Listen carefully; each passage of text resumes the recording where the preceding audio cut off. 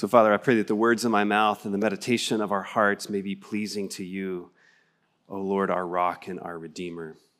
Amen. So how many of you know the game Peekaboo? Some of you, the sounds at the beginning of the service would tell us, are still in the midst of being able to enjoy this early game in a child's life. For those of you who aren't, you know what I'm talking about. But still, I need to demonstrate it, I think. I loved playing this game with my kids when they were little. You know, you hide your face as a dad or a mom or uncle or friend, and you put them behind there and you say, you know, where is daddy? And the little kid in excitement, you jump out and you say, peekaboo, and the kid gets all excited, and you get behind your face again, your hands again, and you act like you're really not there. And sometimes Tucker or Emery, they would try to grab my hands to move them in their excitement. What a simple little game, but this is actually a really formative, big deal in the life of a formation of a little human being. Childhood psychologists tell us that what's happening is a little thing called object permanence. And up until a certain age or a certain stage of development, that child literally believes, Dad's not there. It's closely linked to the idea of separation anxiety. And so as the child begins to grow and establishes object permanence, the actual definition would be to say that even when I can't see it or hear it, Dad still exists. Or the toy still is there and exists. It's closely linked to the idea of separation anxiety. And so as children get a little bit older, you may say something like, I'm going to go to the other room and get a cup of coffee, but I'll be back. And some little kiddos don't like mom or dad or friend or loved ones leaving the room because, oh, where did they go? Are they still there? There's some anxiety present. As they get even older and you might try to drop them off at school, you might go through a whole routine. This lesson of object permanence or this reality of separation anxiety is similar to what the first followers of Jesus had to come to understand about our risen Lord. And so if you'll turn to Luke 24, the passage you heard just read and proclaimed, we arrive on Easter morning and there is some level of separation anxiety, maybe pushing it a little far, some doubt of object permanence. And I hope that the angel's words to these three women at the empty tomb raise our understanding of the permanence, of the presence of the risen Lord, not only in their lives, but in ours. Let me say that another way. I hope that as we look at this passages, these 12 verses, that our understanding is raised of the lived experience of the risen Lord, even though we sometimes struggle to believe he's still there, to believe that he still can be heard. If I had a thesis, it would be this: ours is not a religion surrounding a dead guy that had great teaching and humility. Ours is a relationship with a risen Lord. There's a Q&A that goes on here at the empty tomb in Luke 24. Two questions are asked by these angelic beings to these three women. I was looking at a number of different images that the church has depicted of this scene, and I came across this one. I thought it was helpful because I know it's kind of small, but you can sort of see the darkness of their attire compared to the light of the empty tomb. And they come to this empty tomb, and the angels act like it's sort of normal for human beings to see angels, and are surprised that they're not surprised, I guess, or surprised by their fear. And they say, hey, why are you looking for the living among the dead? That's the first question that they ask. They're looking for a dead Jesus. They come in funeral attire. What Luke tells us is that they're bearing spices to tend to a dead body. And the angels ask, why do you look for the living among the dead? Did you know this little question, it's very tenderly given. It's very graciously given, I believe, but it's still a bit of a rebuke. It's like a really good counseling question. or spiritual direction question. It's a question that's meant to bring healing. Why are you looking for the living among the dead? I want to phrase the question a little bit differently, but along the exact same lines. Here's the question. Is the bodily resurrection of Jesus just a great myth? Let's consider this on Easter morning for a few minutes. Where these women are headed at the beginning of this story is to a corpse in a tomb. They have spices. They loved Jesus. He was their great teacher. They believed he was the Lord, the Messiah, but he must not have been because now he's dead. They're treating Jesus like people would treat any other religious leader who has now died. A great teacher, a great example to follow, but now he's dead. And so how do you connect to a religious leader who's now dead? Well, you read their writings. You have sort of a sentimental way of connecting. Maybe you go to the tomb where that religious leader is buried. That's how they're relating to Jesus in this moment. And for us today, I just want you to know that you and I can make the same mistake. We're not that different than they are. Some of you here, and actually I think we'd be surprised by how many of us would say, I find the teaching of Jesus to be admirable. I find the lifestyle of Jesus, his humility, his sacrifice to be something that's worth emulating. But a bodily resurrection, come on. I don't know about that. I'm an enlightened person. We're enlightened people. We know how bodies die. We know that once dead, dead, they don't come back to life. I mean, if you just were to ask the average person, what's one of the barriers to you believing in the resurrection? I've never seen one. Would probably be at the top of the list. And oftentimes what we do when we come to the scripture is you and I, we have a bit of cultural arrogance, maybe even chronological arrogance. And we say, well, this was a people, they were sort of prone to superstitions.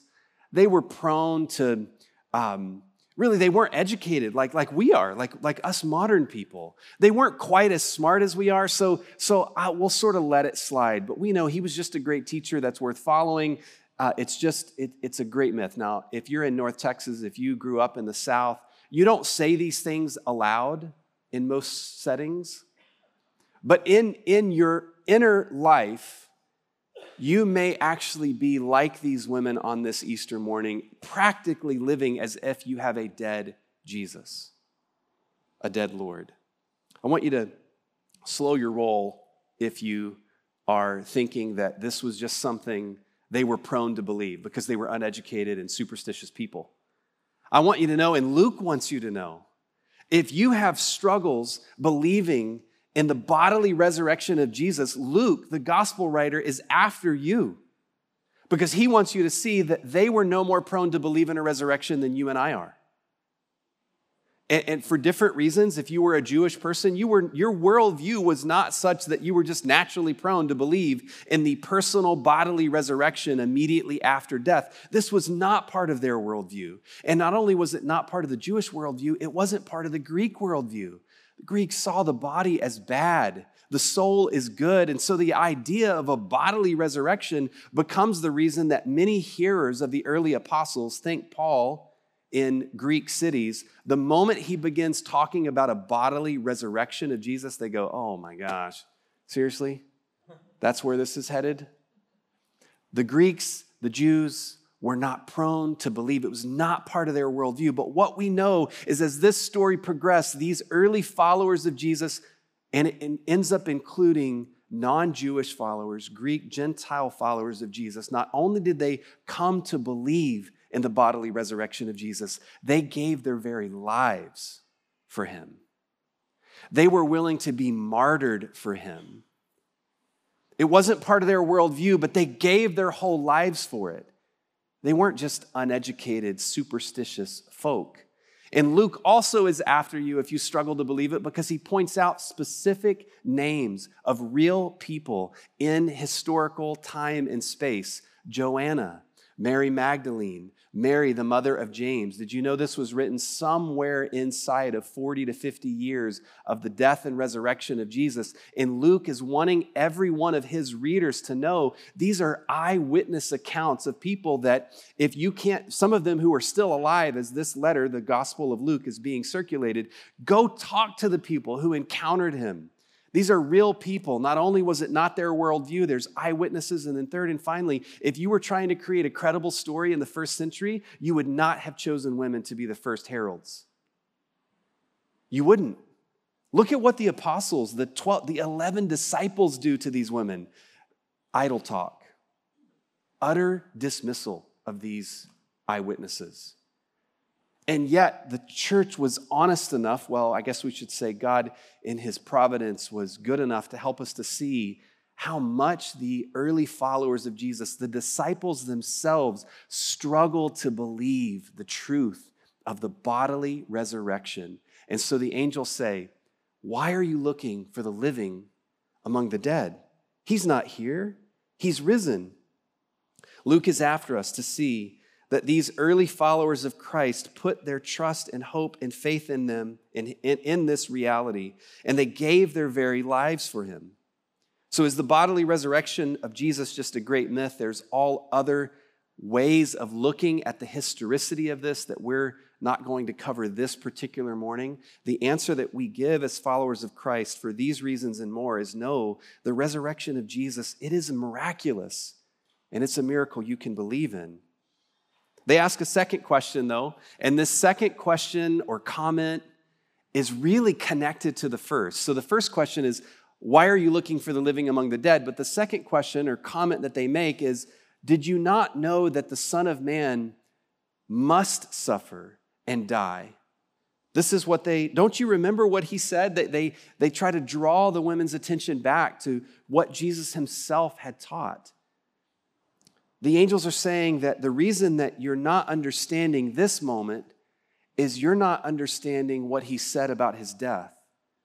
So understanding Christ's death actually opens the door to a right understanding of his bodily resurrection. There's this little detail, one little word, M-U-S-T, must. They say to these women, did you not remember what he said, that the Son of Man must die and on the third day rise again? So here's my second question. And I think this gets at the core of a deep problem in North Texas Christian life. Here's the way I want to phrase this question. Is Jesus just a good example to follow? This little word must suggests that the answer to that question is no, he's not just an example.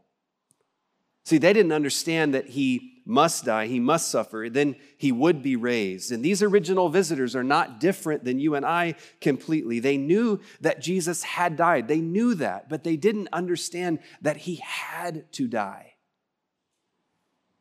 What does this mean? Well, what I have come across in our maybe North American, you could say, but certainly North Texas kind of Christian subculture is that we are basically grave tenders, just like these early visitors.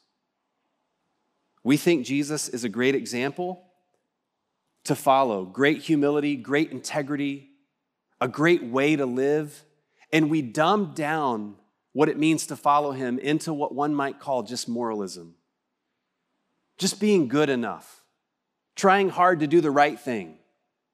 We raise our children to do the right thing, make good choices, try hard to be good. And we end up dumbing down the gospel of the risen Lord to the idea that he's just an example to follow. Jesus didn't die to just simply be an example. He died. Why? Because you and I are so bent in on ourselves. The early church writers and fathers use the term curvatas, and I love this image because it's the idea of somebody who's so bent in, their spines literally curved in on themselves that all they can be is selfish. The only good that comes from it are things that we're doing for our own well-being. We can't imagine that we have a deeper purpose and a deeper meaning. We don't know how to serve others. Jesus didn't die to give us a good example. He died actually to heal us from our sin and brokenness. And you and I can't help him out. in that category. I grew up in an age and in a time and place where I know we didn't mean to do it, but practically we ended up basically turning Christianity into moralism and turning Jesus into a bit of a dead Jesus that's just a really good example to follow. Let me ask you, what about us? What about this local church, Church of the Resurrection? Are we grave tenders most weeks? Seeking to be a little better, seeking to learn from a good example? Or are you and I alive and running in the joy of the resurrection? It's really different. These two different ways of living. Do you know that he had to die and then that he was risen from the dead? I like to use this language. I feel like it connects with our time and place. If you know this, if you've come to know this, then you know you have nothing to prove to yourself or to anyone else. If you understand that Jesus isn't just a good example to follow, but Jesus is the risen Lord who has paid for everything with his ultimate sacrifice of his very own life, then you have nothing to prove. You're no longer striving. Are you still striving? Then you have a dead Jesus. The other way of saying is you not only have nothing to prove, you know that if you believe that you have a risen Lord who paid it all, then you have nothing not only to prove, but you have nothing to hide. You got nothing to hide. This means that the areas of my life and your life where things are messy, we don't have to be defensive about them. We don't have to deny them, ignore them, hide from them. We live in a culture in North Texas where things look really good on the front lawn, surface of our lives, lots of veneer, lots of paint. But the gospel invites people who have a risen Lord, who knew that Jesus must die because we were so bent in on ourselves, that when we see the brokenness and sinful of our very own lives, we don't go, cover it up. We got nothing to hide. We are all a total mess apart from Christ bringing in the healing of his resurrection life. We got nothing to prove. We got nothing to hide. We know that he's not just he's a good example to follow. Know that he is, of course. But he's not only that. He's our Savior and he's our risen Lord. So we can freely admit when we make mistakes, we can freely admit our own messiness. But it's not just about moralism. Christ had to die. Second question, why are you looking for the living among the dead? And did you not know that Jesus must suffer? That this is the only way for the world and your very own life to be set right, is that he must suffer. And if you understand that he must suffer, now you can begin to break into this reality that he is risen. These three women come to the grave with their spices to the tomb of Jesus. This little image. They come grave tending. It says in verse 8, then after an angelic rebuke, it took that much. It took the intervention of heaven, breaking through their disbelief to prevent them from grave tending a dead Jesus. Then, look at what it says in verse 8, then they remembered his words. Oh, this is exactly what Jesus said would happen. And the lights go on. And what happens when the light of the resurrection begins to shine in your life? I'm almost done. You know what happens? When the light of the resurrection begins to shine into your very own life, you stop looking like a grave tender. And you begin to run with joy into the spaces and places that God has called you to be an ambassador for him in. Look at this image. Here's a different image. Now, there's a lot of different takes on this. I'm not a huge fan of all of them, but here comes Mary Magdalene, who one of the early church fathers, Augustine, actually said she is the apostolos apostorum. Sounds like a Harry Potter spell.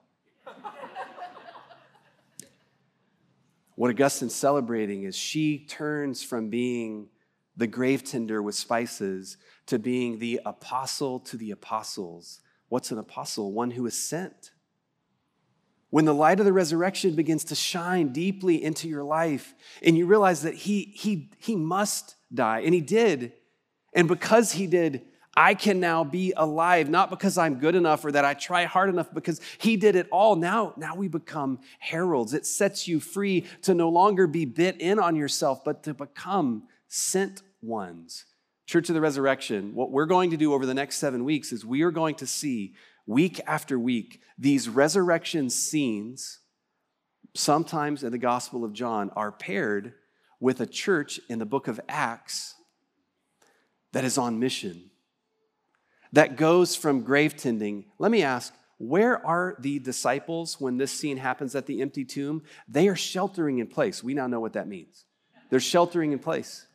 They're huddled. They've not crossed the threshold of their door. They're totally locked in. And if I drew a parallel, I would say so long as the church is centered around some sentimental religion of moralism, all we will ever do is hunker down. All we will ever do is gather, and grave tend. But when the resurrection power of Christ lights up your world, you still gather together. We do. We gather like this. We do. But we don't stay gathered. We are sent out into the world to be on mission. It changes us personally, and then it turns on the green light of the Great Commission. And so here's my last and final question. Do you have a real relationship with the risen Lord? Do you have a real relationship with the risen Lord? This Easter season, one might say Jesus seems to be playing peekaboo. He shows up, shows himself bodily resurrected, and then he goes away, and then he shows up. He's not playing games. What he's doing is he's establishing object permanence. Even though we can't see him in the physical way and hear him in the physical way with our ears, he is alive. He is risen.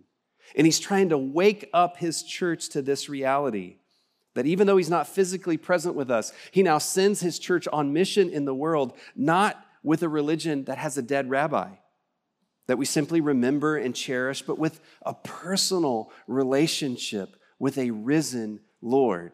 Peter calls it a living hope, a real person who's really risen that we know and walk with. So I want to invite you, join us every Sunday of Eastertide as we lead up to Pentecost Sunday.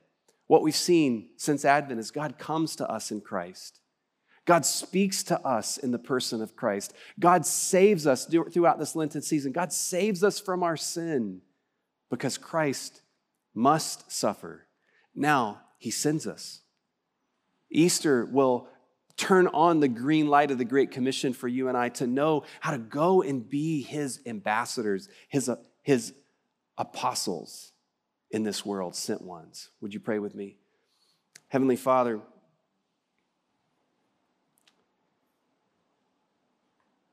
the tactics of the enemy are sometimes so powerful that we fall for a really shallow, moralistic religion. We pray this Easter Sunday that you would wake us up to your resurrection. You have died for us, Lord. You have been risen for us. Therefore, we can walk in newness of life. Lord, show us how to walk and to live into this grace, into the beauty of this gospel story. And Lord, equip us in this Easter season and beyond to be your ambassadors in the world. We ask this for your name and for your glory. Amen.